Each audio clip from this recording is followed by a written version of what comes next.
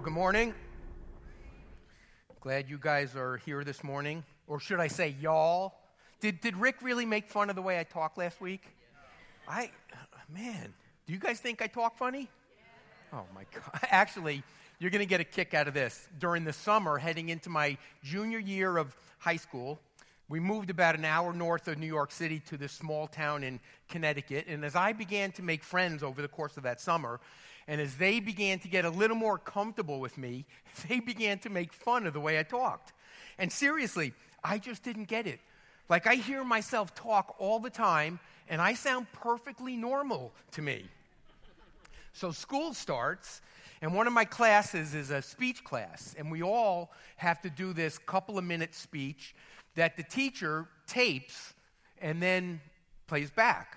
And so we get through about half the class when my face shows up on the screen. I'll date myself a little bit. It might have actually been the first time that I ever saw and heard myself on some form of a video playback, you know, from the perspective of what somebody else sees and hears. And about 5 words in, I literally cringed. They were right. Rick was right. I talk funny. But most of the time, I am just in this complete state of unawareness about the reality of how I talk, unless somebody puts it like on my radar, like Rick did last week. Well, in the passage that I'm going to share from this morning as we wrap up our 6-week Ephesians series, Paul is going to put a reality on our radar that we tend to lose awareness about. And unlike my unawareness about the reality of how I talk, which frankly has no impact on my life and really has no impact on your life, this reality that Paul is going to highlight, it has huge, huge implications for us. In fact, it's a game changer, especially in light of what he has offered from Ephesians chapter 3, verse 1, all the way through Ephesians chapter 6, verse 9, where Paul, he's been describing what a life following Jesus should look like from this very practical perspective. But then in verses 10 through 13, Paul, he switches gears, he changes direction, and he jolts his readers to this staggering perspective about their life. And this is a really big deal. He says a final word. Now, this isn't a final word like, oh, here's just some afterthought. This puts a cap on everything that Paul has been teaching. He says a final word, be strong in the Lord and in his mighty power.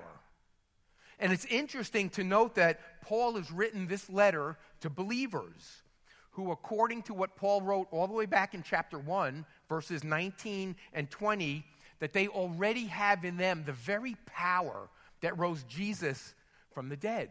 It's already in them. And yet in his closing remarks to this book, he finds it necessary to remind these believers to be strong in the Lord and in his mighty power, which clearly implies the possibility that they might be finding their strength and their power somewhere else, maybe in themselves or maybe in other people, but not in God. And apparently to Paul, that's a problem that's worth mentioning. If you were here last week, you heard Rick share my story of life change in an area of life that Paul had talked about in chapter 5, which was the crude language that pervaded my speech. And it's true. I grew up perfecting a vocabulary and a sense of humor that was littered with profanity and coarse, crude language. But frankly, in most every setting that I was in, my crude language, it kind of played just fine. Unless my mother was around, who would then feed me a bar of ivory soap. But honestly, it was just my norm. And I had no real moral dilemma about it. This was long before my walk with Jesus began. And honestly, I didn't see any real gain in changing the way I talked and my manner of speech, notwithstanding the times I snacked on ivory, until my children were born. Until my children were born. You know, things change when you become a parent. And intuitively, I knew that there would be gain if my kids weren't exposed to my crude language. And so in my own strength and power, and that's all that I had, I set about to change my language, at least around them. And being this strong-willed, disciplined overachiever that I was, I would say I was nailing it. I was doing pretty great.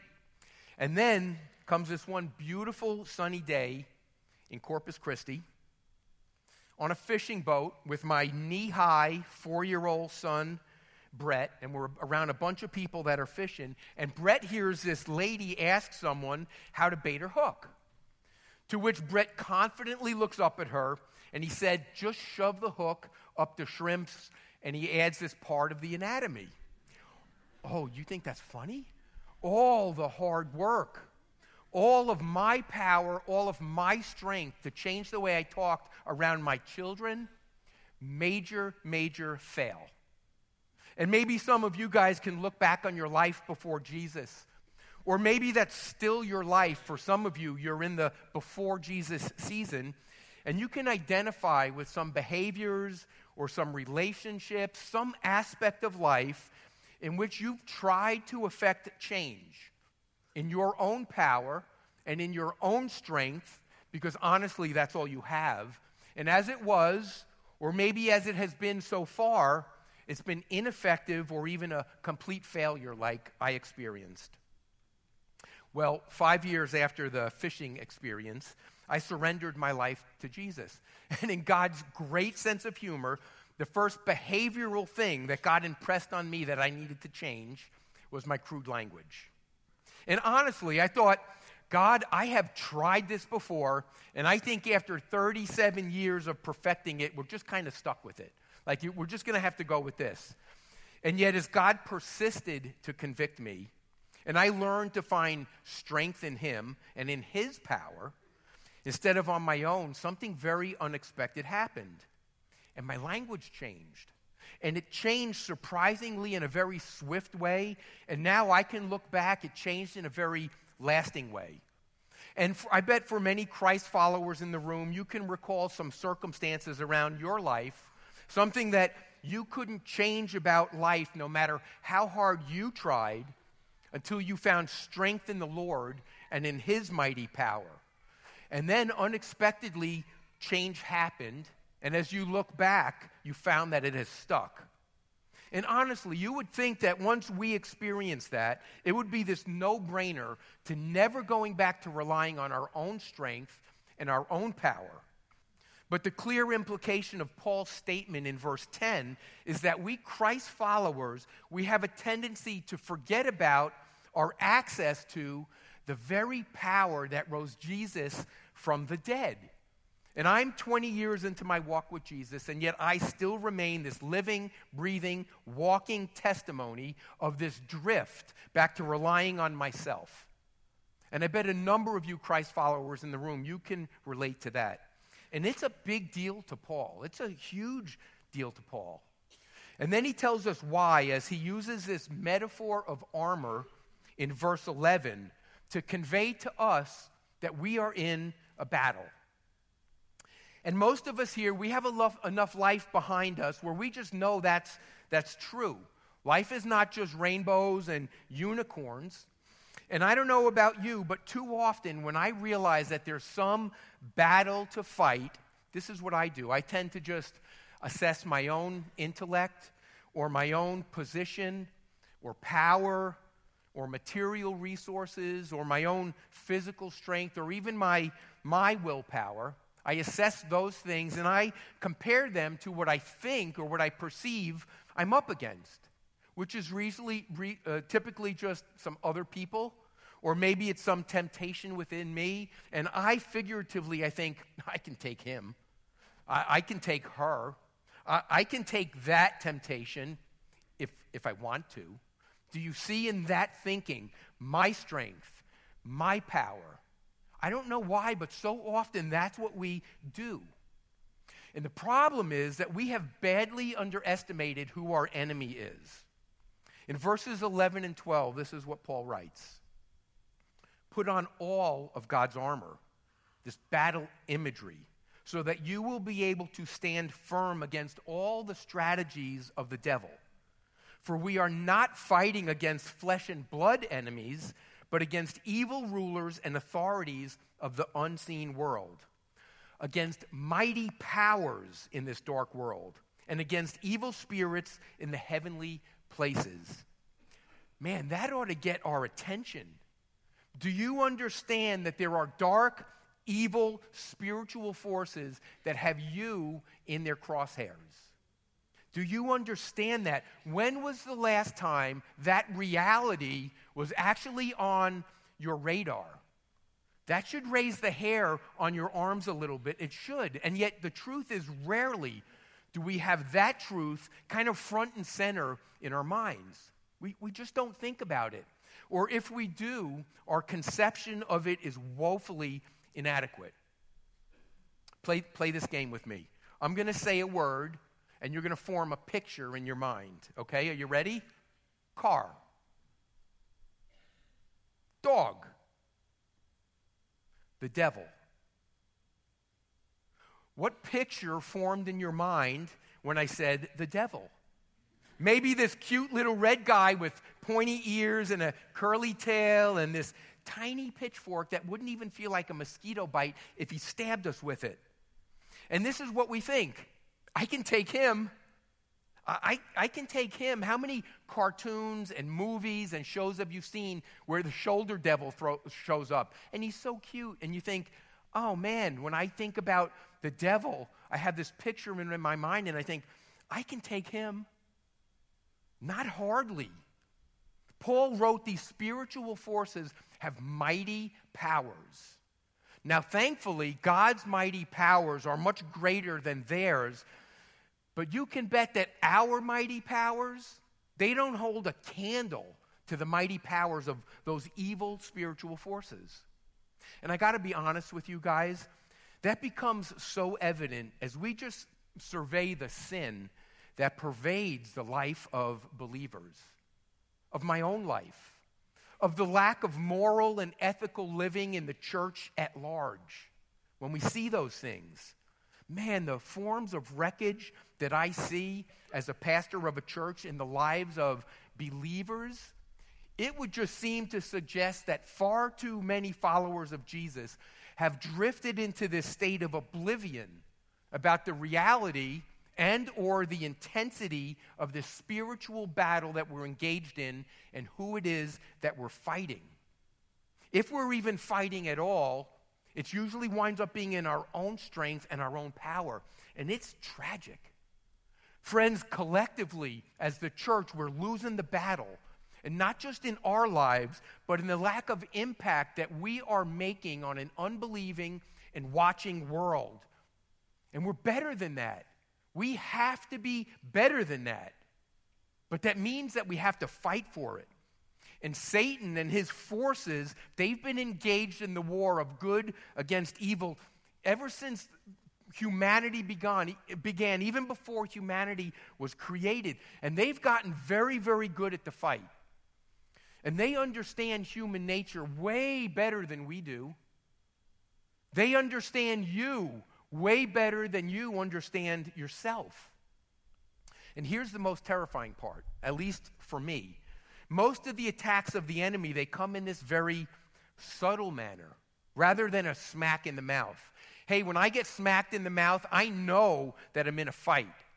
And I more fully recognize the power that my enemy has. And I then tend to lean back on God and his strength and his power. And that's not good for Satan. And so subtlety and deception, those are Satan's battlefield. Check this out. This is a quote from the movie The Usual Suspects. I know some of you have heard it. The greatest trick the devil ever pulled was convincing the world he didn't exist. The greatest trick the devil ever pulled was convincing the world that he doesn't exist. Do you realize how deep that is? The best weapon that evil forces have in their battle for our minds and for our hearts is subtlety and it's deception. And they know just how to pull every one of our individual strings. C.S. Lewis is this famous Christian author. And he was a master at using his writing gifts to share the truth about what he gleaned out of Scripture. And he wrote this little gem. It's called the Screw Tape Letters. It's this fictional story that uses its plot and its characters to highlight the reality of spiritual warfare, but also the subtleness of Satan's attacks. And the book, it is spectacular in how it exposes the lies and the promptings that Satan will use to put into our path to derail us. I have this little animated summary of the book that I want you to watch, and I just want you to get a sense of the schemes and the strategies that we're up against. So watch this. Listen closely to this. In the book, Screwtape, the head demon, writes 31 letters to advise Wormwood, his protege, on how to tempt the human Wormwood watches. I'm going to give you just some of those letters. In the prologue, Lewis makes it clear that demons don't really care about a human's conception of time. They have watched humans far longer than any average human life. They know us better than we know ourselves. Letter 1. Make the human preoccupied with ordinary, real life, not arguments or science. In other words, the demonic is going to attack us by influencing our emotions and feelings. Letter 2. Make him disillusioned with the church by highlighting people he thinks are strange or hypocritical. Therefore, the human will come to think he is better than the church, which is full of just weirdos. Letter 3.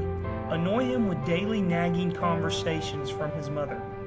Letter 4. Keep him from seriously intending to pray at all, and if that fails, subtly misdirect his focus to himself or on an object rather than the enemy. The enemy in this book is God. Letter 6. Capitalize on his uncertainty. Divert his attention from the enemy to himself, and redirect his malice to his everyday neighbors and his benevolence to people he doesn't even know. Letter 7. Keep him ignorant of your existence and make him either an extreme patriot or an extreme pacifist who regards his cause and his case only as the most important aspect within Christianity. Letter 8.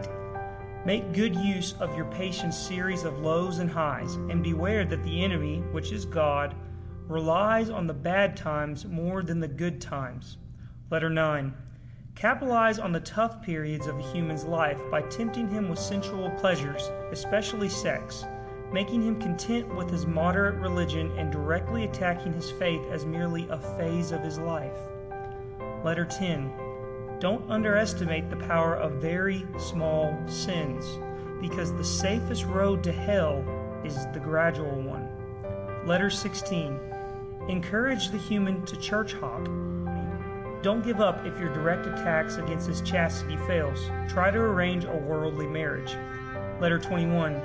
Convince him to use the pronoun my in the fully possessive sense of ownership, like my time, my boots, my wife, and my God. Letter 23. Encourage him to embrace a historical Jesus and to treat Christianity as merely a means of political sides and social justice. Letter 30. Capitalize on his fatigue and manipulate his emotions with the word real. Letter 31. His end isn't up to us, Wormwood, but we must do everything we can to win him over. You see the subtleness of these attacks that Wormwood is encouraged to launch against this specific human that he's assigned to. They aren't smacks in the mouth. They're like barely the tickle of a feather. If you can't dissuade the Christian from praying, we'll just compel him to just pray for himself. Or how about Wormwood? Convince him that his little sins are no big deal. Oh, might that hit home for some of us? For some of us. Oh, it's no big deal. Or how about the times, the bad times? He's saying, Wormwood, just draw him to indulge in worldly pleasures that'll feel good during this bad time. This is subtle, and it pervades our lives. These schemes and these strategies of the evil forces against us, just because we don't see them, it doesn't mean that they're not there. And man, I know that my words are totally inadequate to stir your hearts towards this reality. But I have been praying that the Holy Spirit would grip you with this truth, that you are under a relentless spiritual assault, and that would well up in you some urgency that you might do something about that truth. Here's what Paul says to do. Verse 13. He says, therefore, put on every piece of God's armor, so you will be able to resist the enemy in time of evil. Then after the battle, you will be standing firm. Twice now, in verse 11 and now in 13, Paul has emphasized that we must put on the entirety of God's armor, the full armor, every piece of it. A soldier never went to battle leaving some piece of his armor behind. That would leave him vulnerable and exposed in some area that would otherwise be protected. I mean, that would be just dumb. And then notice the confidence in Paul's words. He says, with this full armor of God, that we will be standing firm after the battle is over. That is such good news. And then in verses 14 through 17, Paul, he leverages this metaphor of armor, which the readers, they would understand that in the context of the armor that the Roman soldiers around them would wear. And Paul describes this armor, 14 through 17. He says, stand your ground, putting on the belt of truth and the body armor of God's righteousness. For shoes, put on the peace that comes from the good news, so that you would be fully prepared. In addition to all these, hold up the shield of faith to stop the fiery arrows of the devil. Put on salvation as your helmet, and take the sword of the Spirit, which is the word of God. Now, Paul, he provides no commentary in this passage about that armor, about what we're supposed to do with it. But here's some of what we can infer from the whole of Scripture. The belt of truth. The belt was the very foundation of a soldier's armor.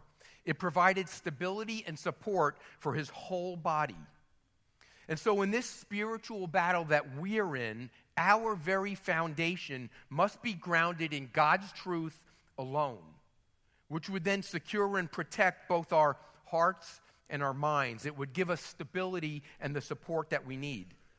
We saw how even in the middle of paradise, in Genesis chapter 3, how Satan, who Scripture calls the great deceiver, was able to convince Adam and Eve to call into question this truth that God gave them about not eating the fruit from this one tree in this massive garden. And so they buy the deception and they create this new truth that they would gain greatly if they would eat this forbidden fruit. And we know how that went for them. And we know how that's gone for us. The very first sin and the battle for humanity, it was on. The very foundation of our armor, it must hang on the fact that there is absolute truth, and it is God's truth. In John chapter 14, Jesus says, I am the way, the truth, and the life. And if we would remain grounded in him, we will be able to withstand Satan's lies and deceptions, the belt of truth. The second piece of God's armor that Paul describes, it was the body armor of God's righteousness. In some of your translations, it may say the breastplate of righteousness. Body armor, or a breastplate, it covered a soldier's torso from neck to thighs, and it was worn to provide protection to the soldier's vital organs, especially his heart, which if his heart got pierced, it would be fatal. And so in this regard, the devil often attacks our hearts, which is the center of our emotions and our self-worth and our trust. And it's no stretch for us to affirm that our own righteousness, that our own resume of right living, our breastplate is peppered with holes in it. It's peppered with gaps in it. That's not very ideal for a breastplate. But Jesus' righteousness is perfect. It's intact, it's impenetrable. And so the way to protect our hearts is to be focused on his righteousness, on emulating the righteous life that Jesus did, the breastplate of righteousness. And then the shoes of peace and readiness. A soldier's shoes, they were this sign of readiness. Not only did his shoes provide this footwear to withstand the rugged terrain that he would have to navigate, but they were designed to provide great stability in hand-to-hand combat. And for the believer, these shoes for us, they represent our stability and our sure-footedness that through the good news of the gospel, which says that Jesus has already ultimately won the ultimate war against sin and death, against our sin and death, that with that truth, that we can engage in this very real spiritual battle, not with anxiousness or fear or uncertainty, but rather with peace and with readiness and with confidence. And then Paul says, take up the shield of faith. Paul had in view the Roman soldiers that had these small round personal shields, but they also had these large rectangular shields, and it's these large ones that Paul has in view. And the Roman soldiers, they would use them to overlap themselves to form a wall of protection when enemy archers that were up on top of a city's wall would rain down flaming arrows on them. Satan is the master at shooting fiery arrows at us to assault our minds, to assault our hearts, to create doubt and fear and thoughts of unworthiness in us, that we're not good enough to be a part of God's family. And then Satan shoots these fiery arrows of passion and desire for worldly things at us. He's attempting to take our mind off of Jesus with really enticing, pleasurable things of this world. He'll do anything to take our minds and our focus off of Jesus.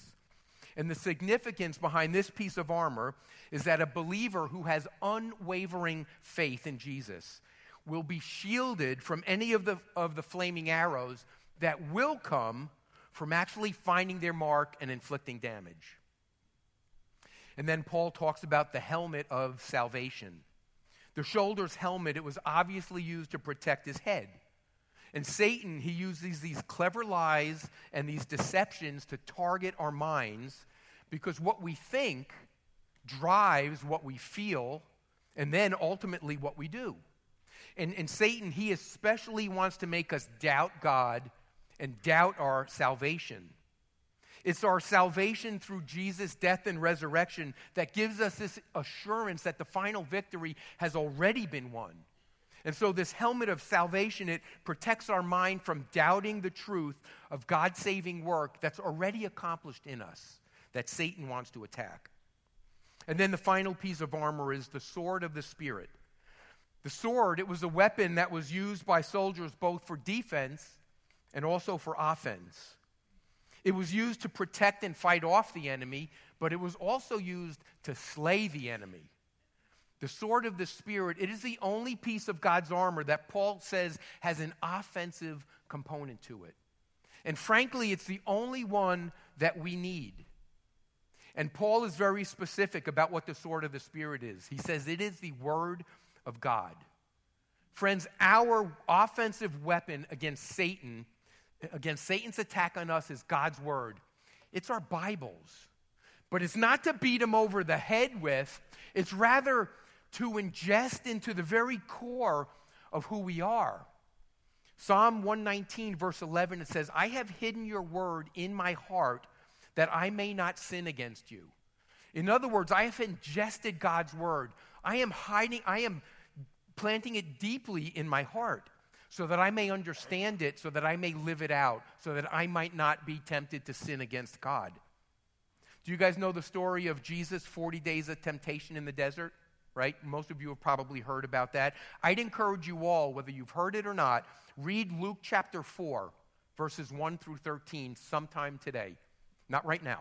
Luke chapter 4, verses 1 through 13.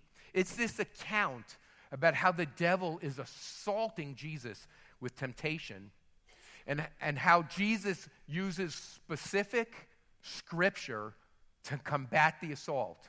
And Jesus isn't kind of lugging around the scrolls of what Scripture is and saying, okay, hold on, devil, let me find that verse. Jesus has hidden God's word in his very heart. And so he combats this assault directly using Scripture. And Jesus, he didn't just know Scripture, he lived it. And that's how we use this sword of the Spirit. We need to know it. We absolutely need to know it, but we need to obey it. Frankly, that's the difference between us and Satan. Satan knows God's word. In fact, he probably knows it better than we do. But as obedience goes, no obedience by him.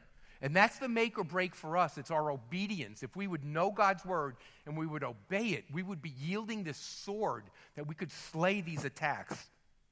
All of these pieces of armor, they have this consistent thread that runs through them. Maybe you saw it.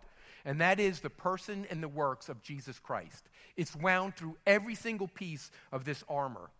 When our lives become fully surrendered and fully immersed in his life, when he is everything about us, we stand strong in the Lord and in his mighty power. And then we can find victory over Satan and his evil forces that are trying to inflict damage on us in these day-to-day skirmishes and battles.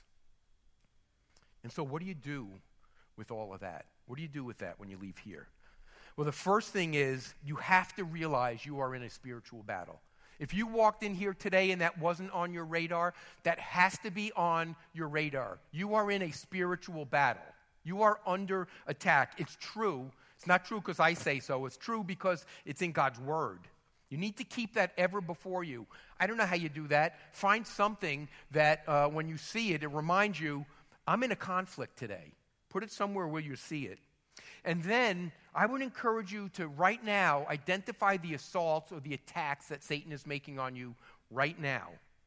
I'd encourage you this week, just spend some time in some deep reflection and try and identify those areas of your life that are under attack.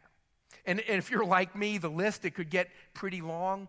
Well, ask God to focus your attention on the big things right now where Satan has got you. And maybe the big thing may be these little sins that you're just thinking are no big deal. I don't know what it is for you, but ask God. Spend some time reflecting on that. Maybe it's this prevalent or recurring sin, or this lack of compassion, or this relational strife that you're in. Identify them, and then write them down, and keep them before you so you know what kind of fight you're in. And if you can't identify one, if you say, man, I've thought about it, I'm good, I double dog dare you to read Ephesians chapter 3, verses 1 through Ephesians chapter 6, verse 9.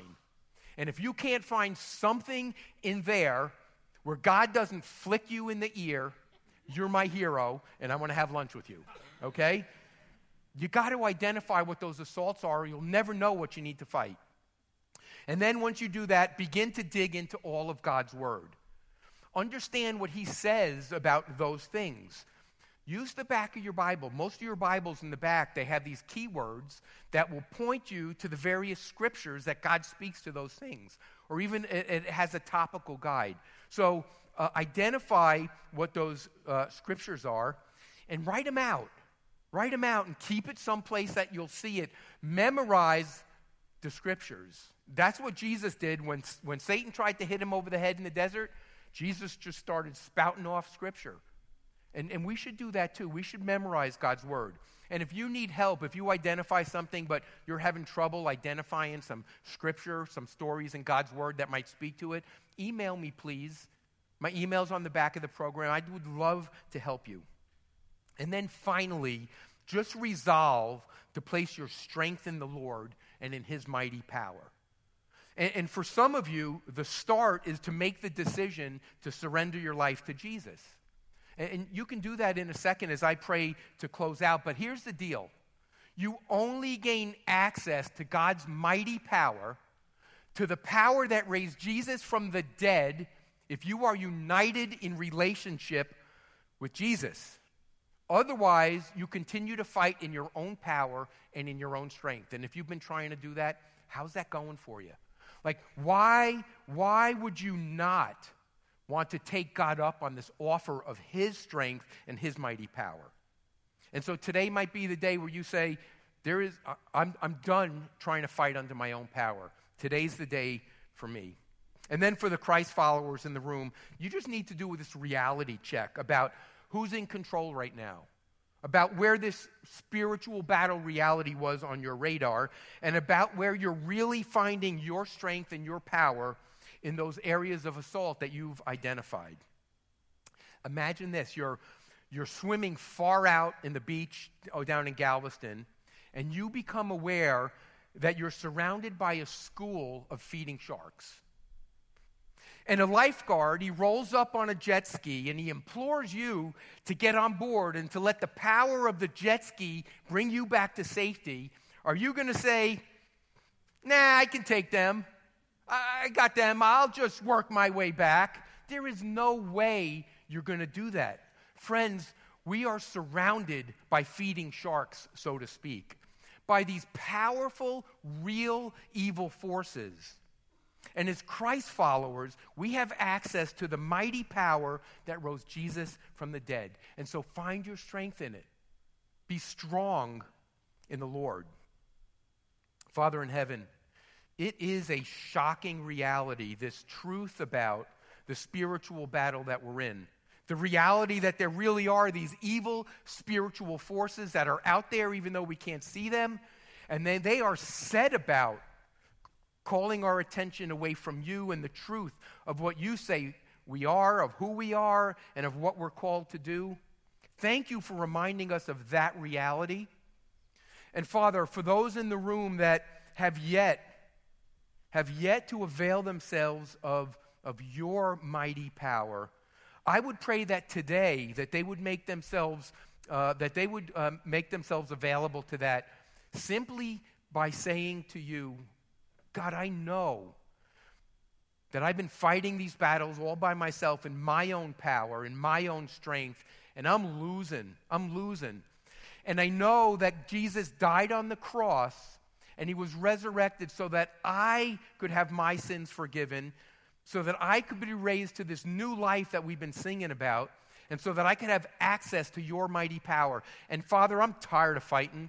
I'm tired of fighting in my own strength. I'm willing to give you control today. I offer you my life. And I pray, Father, for the Christ followers in the room, not only that they would have this reality of spiritual warfare back on their radar, but they would claim this great resolve to do something about it, about the way that they're living, not only so that their life can be enriched, but, Father, so that this watching, unbelieving world will see the true reality of the goodness of the gospel. And I pray this with great hope in Jesus' name. Amen.